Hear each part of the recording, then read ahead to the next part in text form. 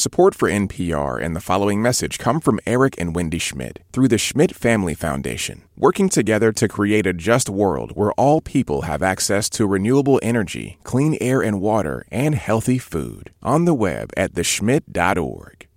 Hey everyone, it's Manoush here. I introduced myself to you as the new host of the TED Radio Hour just a few days ago. And even since then, it's become clear that the coronavirus is upending our lives in unexpected ways. So far, it's been strange, disorienting, and especially for kids and folks stuck at home, a little boring. Which is why we wanted to put something a little extra down the feed this week. It's a conversation I had with Guy Raz back in 2018 about my TED Talk, my research into the power of boredom. Because being bored, it turns out, can actually really be a good thing. I hope you find this conversation helpful. And meanwhile, just so you know, the team and I are hard at work putting the finishing touches on a new episode that I think you're going to love. It'll be in your feed on Friday. Be well, and I'll talk to you soon. Do you remember when you were a kid, like in the summertime, and there was no school, and it was hot, and the days would go on forever, and it was so boring?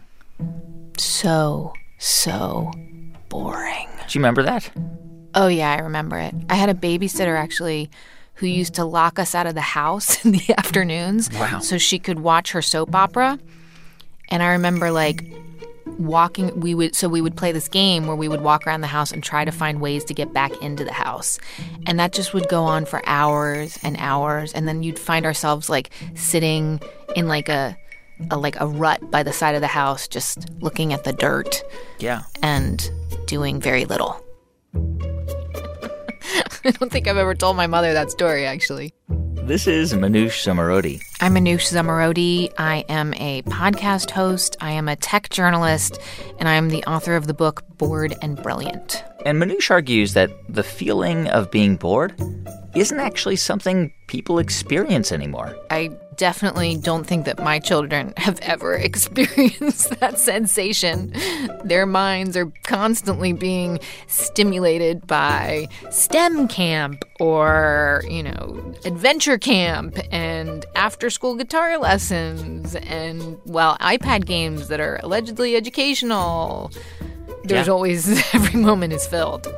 And it's not just kids. All of us were filling the time when we used to be bored, when our minds would just wander, with never-ending stimulation that captures our attention. And that's whether we're waiting in line at the airport. Oh, I check my to-do list. I text my husband. I read the headlines. Or taking a break from work. I go back and check my to-do list again. I answer an email. I maybe play a quick game. So delicious. It's a relatively recent phenomenon that will do almost anything to keep from being bored.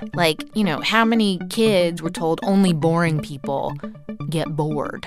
As though this was something to be avoided. Boredom, oh my God, avoid that at all costs. But by constantly preventing ourselves from becoming bored, we actually might be missing out on something bigger. Manoush Zomorodi explains from the TED stage.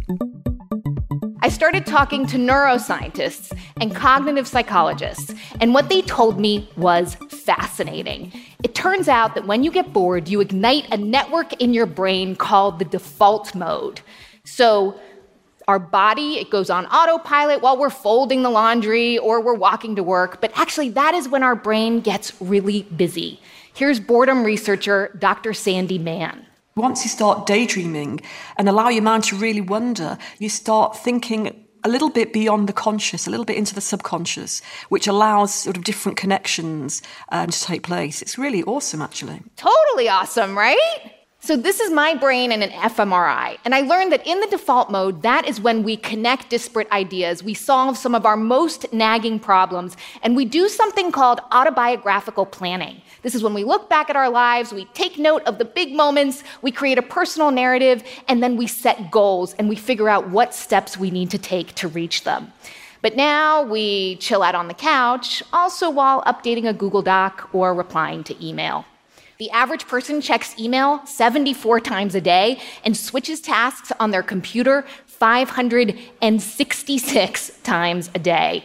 I discovered all this talking to Professor of Informatics, Dr. Gloria Mark. So we find that when people are stressed, they tend to shift their attention more rapidly. We also found, strangely enough, we find that the shorter amount of sleep that a person gets, the more likely they are to check Facebook. So we're in this vicious, habitual cycle. But could this cycle be broken? Like, what would happen if we broke this vicious cycle? What if we reclaim those cracks in our day? Could it help us jumpstart our creativity? Maybe my listeners could help me find out. We called the project Bored and Brilliant. And within 48 hours, 20,000 people signed up. Wow. Guy. Yeah. I was like, oh, not a special snowflake. This is a thing. People are feeling this. So one day, take the app that your thumb always seems to gravitate towards, take it off your phone and observe what it feels like. And then decide, do you want it back on your phone? Cool, go for it if you do.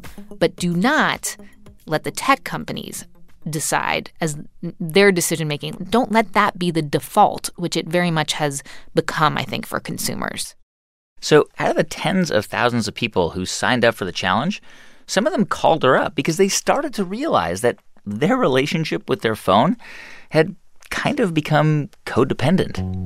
The relationship between a baby and its teddy bear, or a baby and its Binky, or a baby that wants its mother's cradle when it's done with being held by a stranger. That's the relationship between me and my phone. I think of my phone like a power tool. Extremely useful, but dangerous if I'm not handling it properly. If I don't pay close attention, I'll suddenly realize that I've lost an hour of time doing something totally mindless. Okay, but to really measure any improvement, we needed data, right? Because that's what we do these days.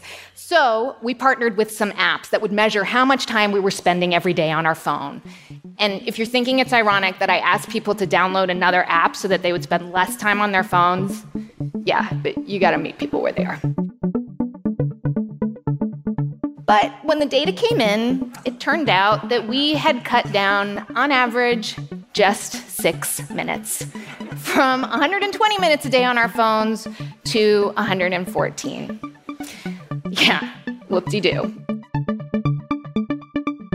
So it's amazing that you got so many people involved and then looked at the data and turned out that people just saved 6 minutes a day, which is sort of like deflating, right? I mean, after all this effort, people are only saving 6 minutes a day, which tells us something about ourselves. Yeah, I mean, well, first of all, it tells me that I have been trained to expect 10x returns, right? Like, you know, that we expect these huge numbers. And I thought 6 minutes was nothing.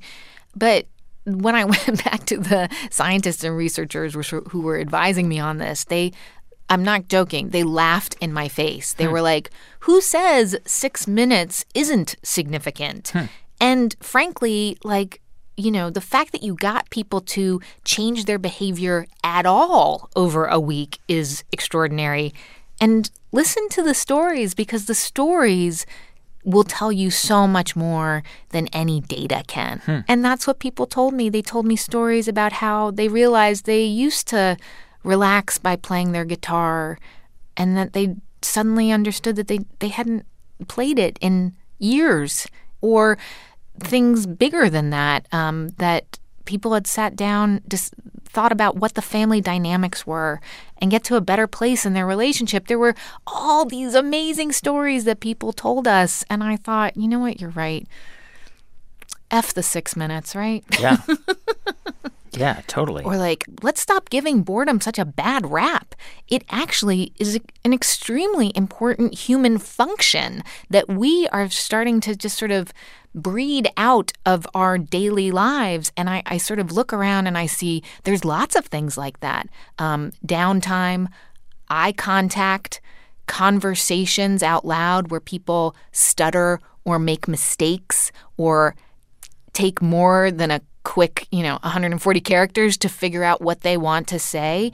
We've lost the capacity in many ways, I think, for patience.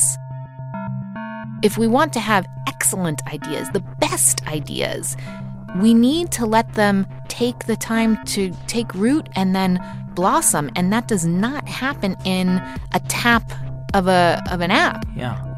We're humans. We need time. And that's the one thing that our phones can't give us more of. That was me, Manoush, the new host of TED Radio Hour, talking to Guy Raz, the old host of TED Radio Hour, back in 2018. You can see my full TED Talk on TED.com, and we've got a new episode of the TED Radio Hour for you coming this Friday.